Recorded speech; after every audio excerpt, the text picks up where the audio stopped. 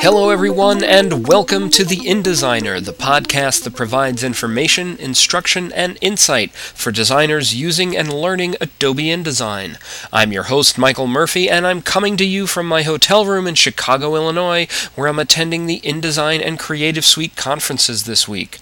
Besides being a great excuse to visit Chicago again, a city I really love, and an opportunity to meet the great and the godlike in the world of InDesign experts, this conference has been an incredible learning experience so far. With sessions for all levels of users, I highly recommend it if the conference makes its way to a city near you. And speaking of learning experiences, I mentioned in the last episode that I'm now an Adobe certified expert in InDesign CS2, and I put a post up on the website about just how tough a test it is. To fully prepare for it, I read the InDesign CS2 user guide practically cover to cover. This is not something I would wish on anyone, but it did the trick for me, and along the way I came across a lot of great little hidden gems in the application that I'd never heard of, some of which I immediately started taking advantage of in my day-to-day work. So to save you the trouble of scouring through the entire manual for this stuff, I'm going to share some of these little gems in this and other episodes. The first one I'm going to cover is automated jump lines. Some of you may be asking, what's a jump line and why is an automatic one a good thing? Have you ever been reading a newspaper, magazine, or newsletter and gotten to a point in an article where it says, continued on page 37, or 52, or 108, whatever. And when you get to that page to finish the article, it says, continued from page, whatever page you came from. The story jumps from one page to another, and those little lines of type tell you where they jump to and from, hence jump lines.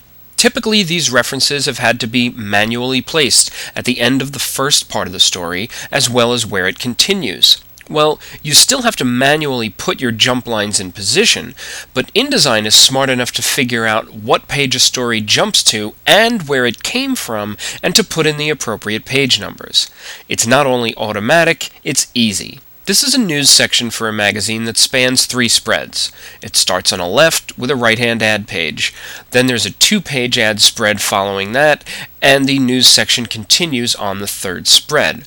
So my story jumps from page 20 in this document to page 24. And I have jump lines in to indicate that to the reader. Here it says continued on page 24. And here it says continued from page 20. But suppose something changes elsewhere in the magazine, and this section now has to start on page 14. Since I'm using auto page numbering for my document, and if you're not using auto page numbering, shame on you. But I'm using it, so I can just go into the numbering and section options and change the start page numbering at value to 14. Notice my Pages palette reflects the change in the page numbering sequence. And if we look closer, so do my folio lines. Auto page numbering is nothing new. PageMaker did it, Quark Express does it, and so does InDesign. But let's take another look at those jump lines now.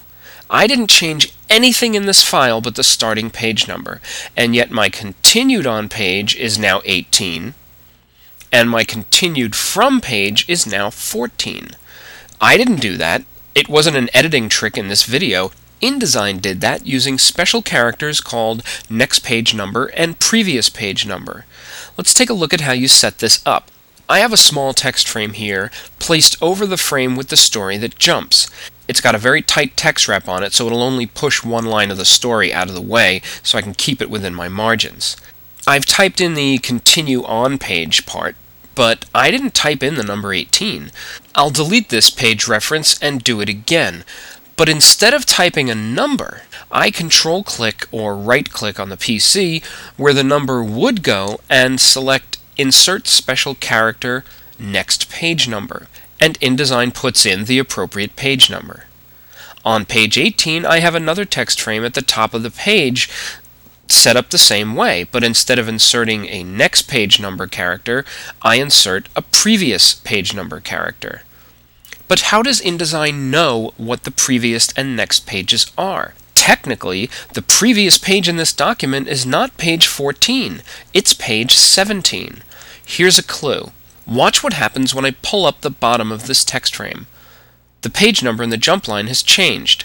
That's because InDesign isn't using the document to determine the previous page number, it's using the text frame of the story. When the text frame containing the jump line is touching the text frame containing the story, InDesign looks for the previous frame that contained the text of this story, then reports back the page on which that frame is located. The frame containing the jump line has to be touching a threaded text frame to make that association.